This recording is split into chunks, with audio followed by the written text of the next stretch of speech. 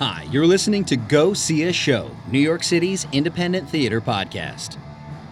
Living in 2019, you're probably way too accustomed to the style of speech featured in See You by Guillaume Courbet, presented in its U.S. premiere and in English translation by Stephen McCarthy by the Bridge Production Group under the direction of Max Hunter.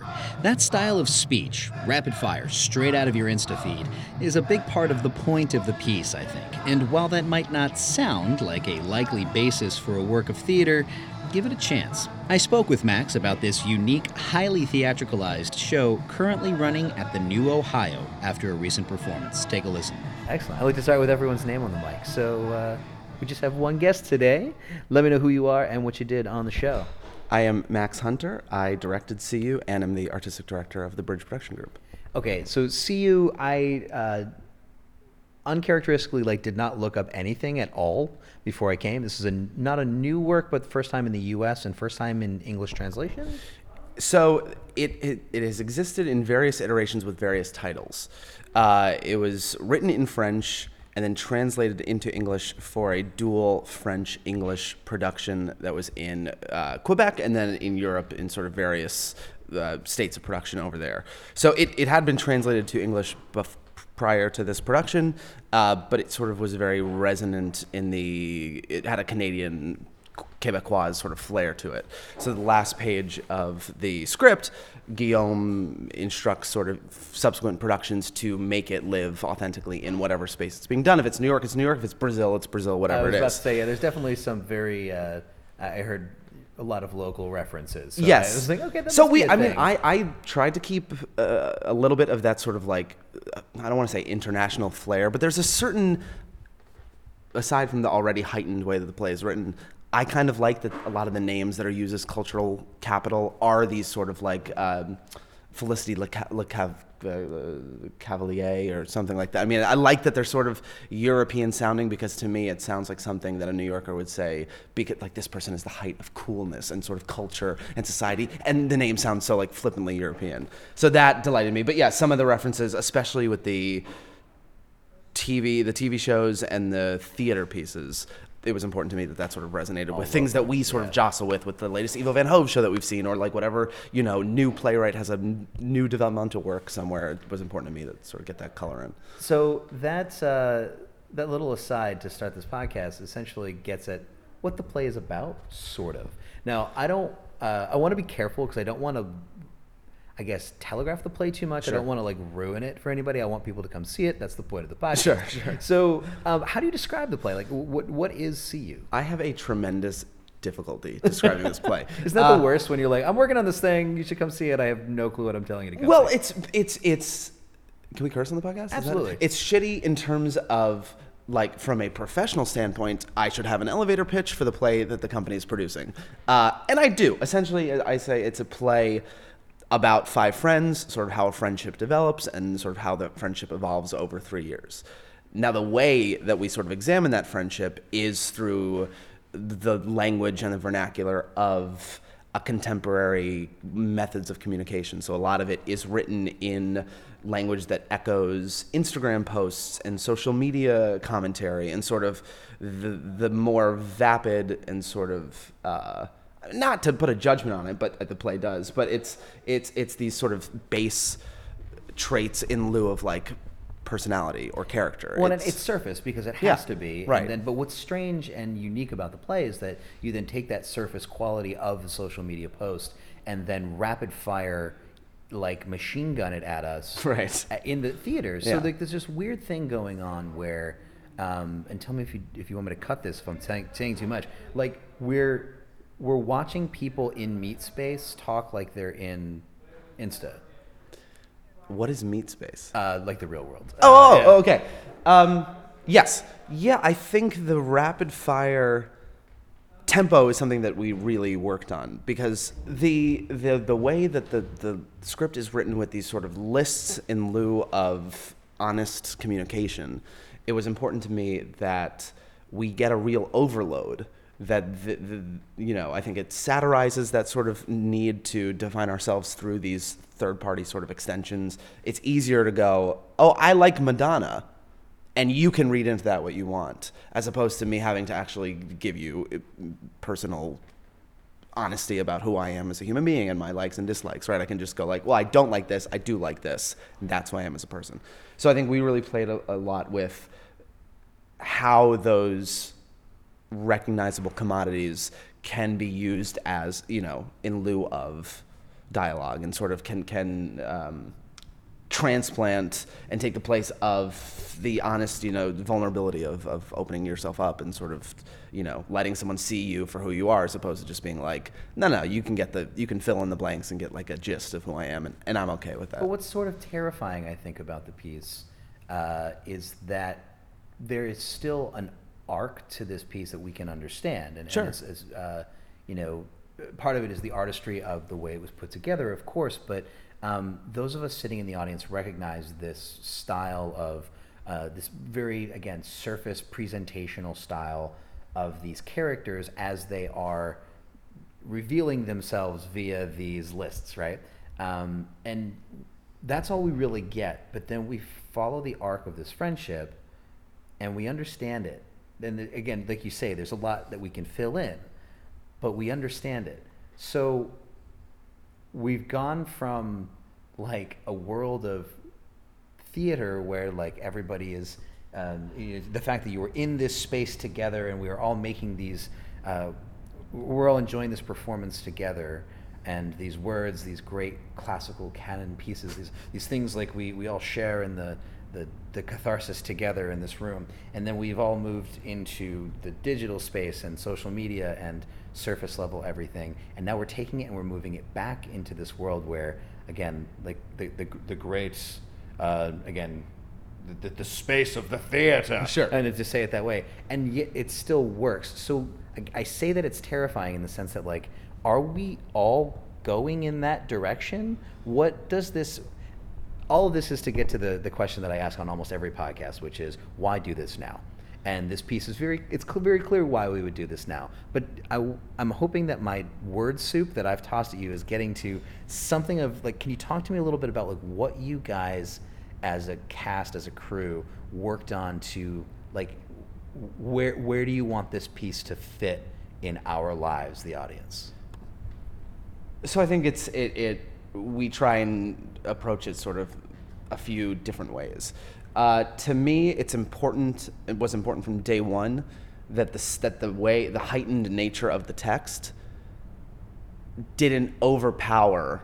isn't the mission of the play. The play is not, in this production, I think in earlier, iterations abroad that I have no knowledge of except for YouTubing and Googling Facebook or photos of what it looked like, I think it was much more, and in speaking with the playwright last night, it was much more presentational, it was much more performance arty, it was much more 5 actors against a back wall just talking to an audience for an hour and a half.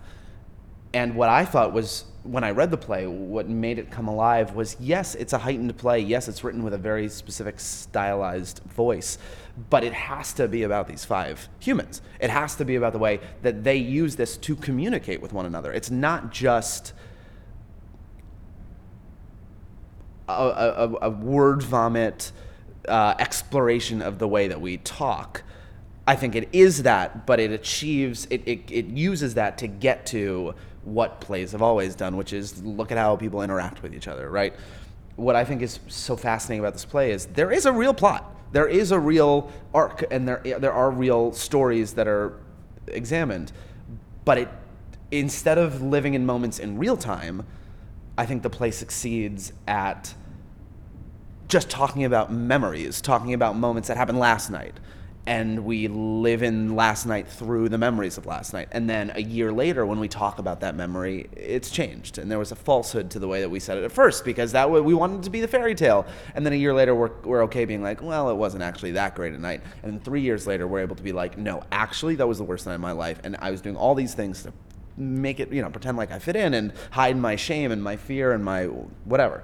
So I think the play, if Arthur Miller wrote this, we would have seen Act 1 would have been the party. Act Right. 2 would have been a subsequent, or the party, if Pinter wrote it, the stage would have rotated and we would have seen the same thing. But again, I think what Guillaume does is he looks at the same an event 3 times, but through this sort of very honest method that we all sort of communicate, which is look at my night, look at my Instagram story.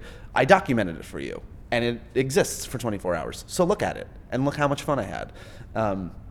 So that was something we played with, was getting at the honesty of these things that we all know we do and that people do. So to make it, even though the play is heightened and even though it's certain moments, I think it's broad and sort of speaks to satirize a movement, and then I think it gets to a more honest place toward the end.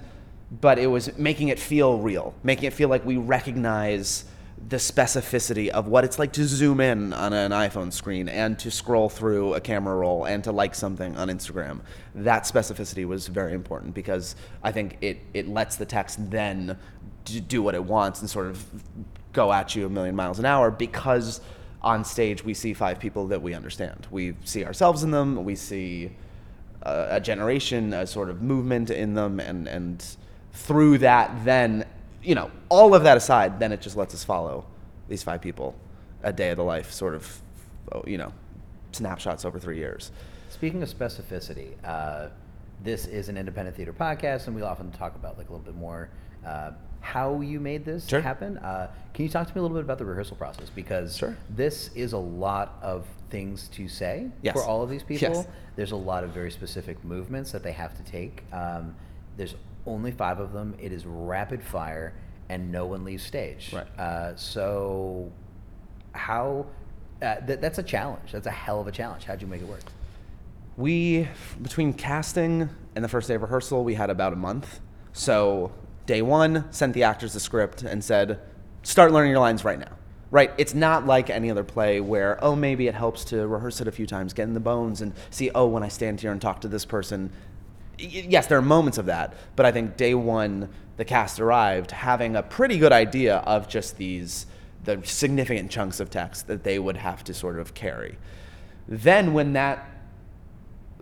we took the fear of memorization sort of off the plate, a little bit because they had a month to prepare, then when actual rehearsal started, it was like any other rehearsal process. There was a real sort of, I would probably come to the table with a semi-structure to what we want to explore, sort of like vocabulary that I thought was interesting or certain moments, how they wanted to look. But then it was very much a collaborative piece because tonally the 5 have to be on the same page. You can't have 4 people doing one level and someone else in their own world. So we really had to sink into what that wanted to be, and we had to just sort of learn each other's rhythms and tempos and pacing.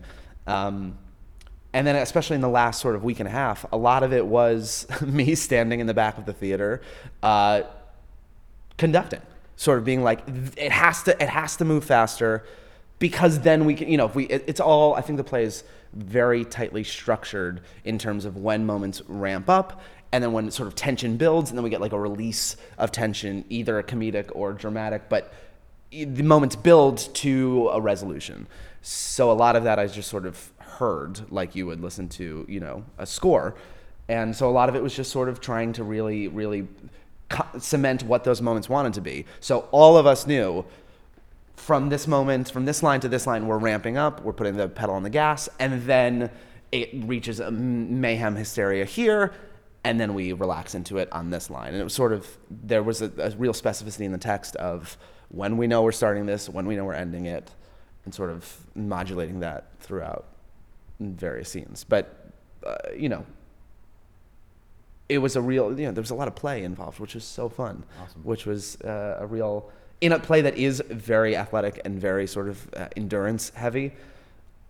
I think now watching these actors just like sort of relax into knowing they know it in their bones and they can sort of breathe a little bit. I think it's a really like just joyful sort of fun. There's a levity to the mayhem, which I think is really neat. How'd you find the piece? Christina Toth, who was the taller blonde actress in the play, saw a reading of the play in French in Brussels 5 years ago.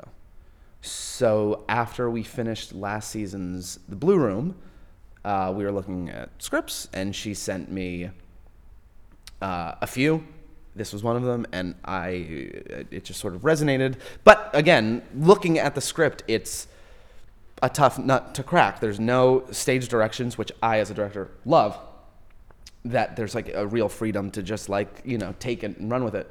But we did a few readings sort of just casually, 5 actors in a room, just to be like, what does this sound like when you read it? Right. What is, you know, to put a voice to lists and to this sort of repeated, deliberately ad nauseum sort of behavior. What does that sound like? And then once hearing it, it was like, oh yeah, I think there's a real way to sort of activate this. And then the last, but obviously crucial step was sort of bringing designers on board and saying, how do we want to curate this in a physical space, and sort of what world do we want to build that lets this place sort of live authentically in a sort of curated little salon that we've built in here.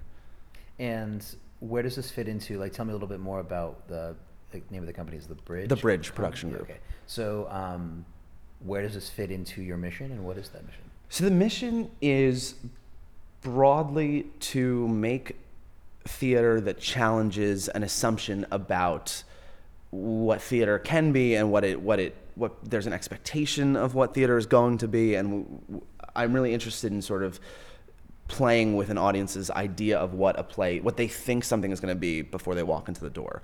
I think, you know, the first few years of what we did, it was revival heavy, because I really get a thrill out of going, well, some people think it's going to be this. And I think that's another design element that you can really use to an advantage in telling a specific story, is to deliberately shake and challenge, you know, someone's expectation of what that is. We like to produce theater that asks something of an audience, just in terms of like a mental acuity and awareness. We will never produce a show that an audience can kind of just like sit back for 2 hours. Because I find as an audience member that those are boring shows. Those, if you go, oh, I get what this is, cool, and then you sit back, I think you've sort of failed as a theater artist, because I think the joy of the medium is having bodies in a room and sort of that unspoken but very deliberate and specific communication that needs to exist the entire time. So our plays, you know, we've done Shakespeare, we've done, avant-garde adaptations of Ibsen, we've done more contemporary revivals like David Hare, and this is a new work by a very much alive playwright.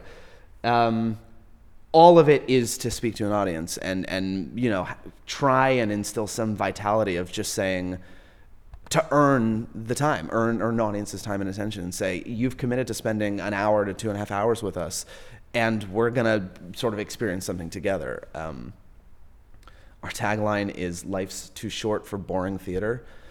That's like not a mission statement. We have a mission statement, but I tend to go back to that, because there's nothing worse in a world where you can watch Netflix on your phone and be delighted by it, and I do that all the time. In a world where you ask someone to put the phone away and pay attention in a shared space for 2 hours, I think that really asks something, and there's like a weight to that. And I think a lot of a lot of production companies just don't care. There's either an expectation, you know, this company was sort of founded on the backs of me. I had done lots of classical theater, that you would just look out into the audience and it would be a subscription house of people who just fell asleep halfway through, because they don't care. Because the story was, oh, well, I'm going to go see this show, and then I'll get brunch, and then I'll go to dinner. The actual show could be anything, but it was how just, that kind of fits in with the themes of See You. Right. But I think it's the challenge is to go, no, this isn't just anything else. This is a specific, even if it's whatever it is, I think it's saying there's room for you to be surprised. There's room for you to challenge an expectation that you had, or learn something new about what theater can do. I mean, we're a very design-heavy company, because I think aesthetics, there's a real emotional narrative that I think runs parallel to any narrative that you'd find in a play, in a plot. I think there's a lot to be learned, especially when doing shows like Shakespeare and heightened theater like Guillaume's, is if this was a foreign language, or if you put it on mute, what story is being told, right, in the rhythms, in the musicality of the voices, in the design elements. And all of that is deliberately curated to sort of drive the what the play is serving. So in a perfect world, those two elements coalesce and sort of activate the left brain, right brain sort of thing is the idea. Plays like See You, I understand that they're not everyone's cup of tea, but you don't see them everywhere, right? This isn't I'm not, I was going to say something specific. This isn't just any show that you would see at a subscription house that you might love or you might hate, and then you go to the lobby, and then you get a drink, and then you check Twitter, and then you've already forgotten about the show. I am much more interested in someone having a vitriolically negative opinion to a show and a joyously positive one. But theater that you leave and you're just like completely about it, the second that lights come up, like what's the point? I would rather someone hate something because at least you felt something about it.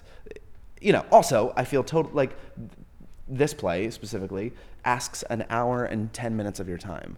I think that's a fine sort of bargain to make to say, yeah, I'll relax my expectations of how a story needs to be told and sort of be open to letting the form be pushed and pulled in maybe some new ways. And maybe there's something that resonates with me from that. And if not, you spend an hour and 10 minutes in a very cool looking space. But I've been really excited by some of the responses to the show because I do think it speaks at things that we all know exist in a way that a lot of other shows are not. So, well, come spend 70 minutes in the dark with some strangers and see what your response is, audience. The show is See You. We are at the New Ohio Theater, and you run through when? September 21st. And tickets and more information can be found at bridgeproductiongroup.org. Excellent. Thank you so much for doing this, man. Thank you for having me. Excellent. Thank you, Max, for hanging out after the show to chat. You can catch See You at the New Ohio, 154 Christopher Street in Manhattan through September 21st, 2019. Head to bridgeproductiongroup.org for a link to tickets and more information. Thanks to you for listening into the podcast. If you dig it, please like it on Facebook, facebook.com/GoSeeAShow. Follow @GoSeeAShow on Twitter, and rate and/or comment on the show's Apple Podcasts page. My name is Robert A.K. Gaino. You can find me on the internet at robertgaino, GONYO.com. Until next time, go see a show. Thank you. Yeah, I hope that absolutely. wasn't Thank too I just talked for a while, so I hope That's that what wasn't. it's supposed to be. I know, but